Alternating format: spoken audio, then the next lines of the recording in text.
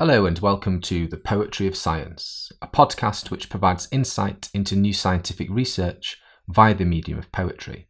I'm your host, Dr. Sam Illingworth, and each week I'll be introducing you to some of the latest scientific findings and sharing a selection of science-themed poetry.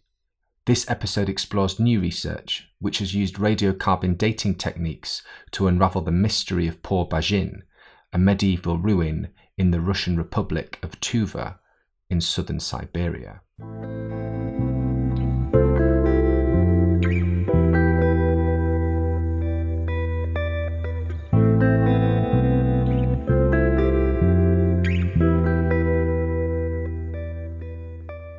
These ancient frozen soils suppress secluded secrets.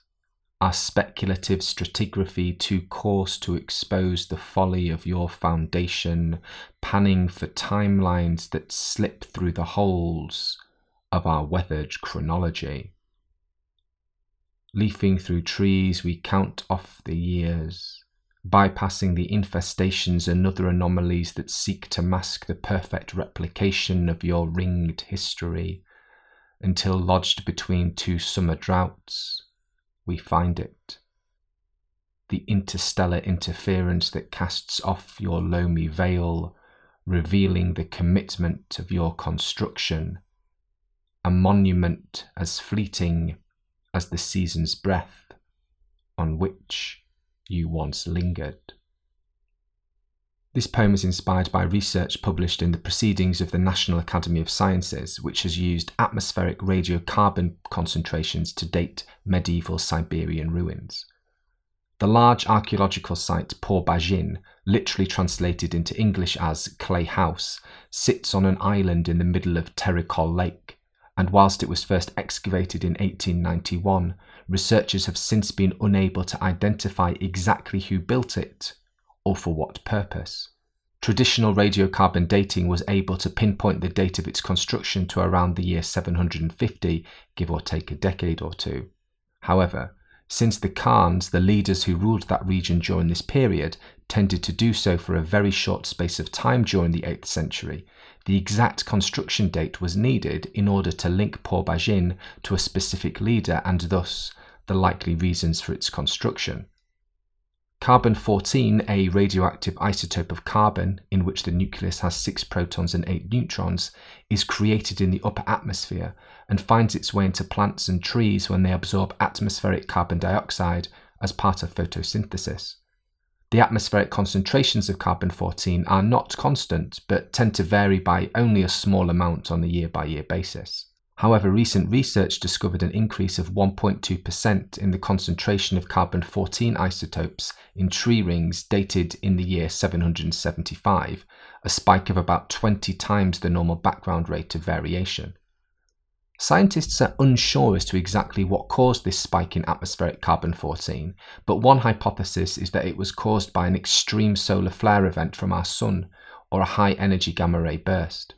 Given that this spike is so easily identifiable, it can be used to specifically date a tree that was alive during this period by first finding the spike, and thus the ring corresponding to the year 775, and then counting the rings, each of which typically represent 1 year of growth, from there. By adopting this method, researchers were able to precisely date the trees used in the construction of Port-Bajin as being felled in the year 777, during which time Tengri Bogu Khan was in charge. Bogu Khan had converted to Manichaeism, a Persian religion that was strongly opposed in that region at the time, and which ultimately led to Bogu Khan being killed during an anti-Manichaean rebellion in the year 779. This new evidence, coupled with previous archaeological observations that the complex was almost unused, points to the likelihood that Port-Bajin was originally built to serve as a Manichaean monastery. If it had instead been a palace or a fortress, it is more likely that the anti-Manichaeans would have occupied it rather than leave it to ruin. This precise dating technique opens up new possibilities for the broader study of human history, as being able to identify dates on an annual scale will offer the potential for new assessments to be made of other excavations and sites of archaeological interest. Now that you've heard the science, let me read the poem to you again. These ancient frozen soils suppress secluded secrets. Our speculative stratigraphy too coarse to expose the folly of your foundation, panning for timelines that slip through the holes of our weathered chronology. Leafing through trees, we count off the years, bypassing the infestations and other anomalies that seek to mask the perfect replication of your ringed history, until lodged between two summer droughts, we find it. The interstellar interference that casts off your loamy veil, revealing the commitment of your construction, a monument as fleeting as the season's breath, on which you once lingered.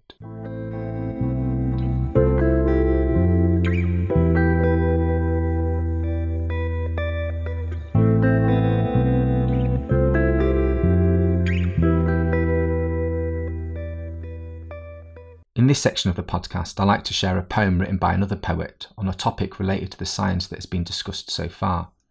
In this episode, I'll be reading Ruins by Samuel Monash. Samuel Monash was an American poet who was born in New York City in 1925. He majored in biochemistry at Queen's College before serving in World War II and later travelling to Paris to study for his PhD at the Sorbonne. As well as working as a poet, Monash was also a teacher and writing instructor. His poetry collections include The Many-Named Beloved, published in 1961, Fringe of Fire, published in 1973, and The Niche Narrows, published in 2000. Monash was also the winner of the first Neglected Masters Award given by the Poetry Foundation. He died in New York City in 2011. Ruins by Samuel Monash. Stone-worn, overgrown, pristine thorns, sheep-shorn, tinkling below roofless walls. Rooks overlook, I told you so, babbles the brook.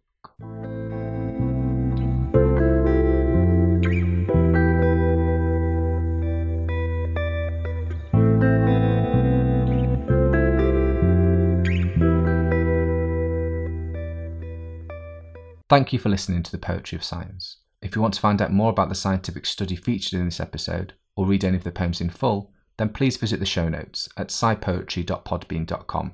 That's scipoetry.podbean.com, where you can also find out how to get in touch with any questions or comments you might have. Thanks for listening.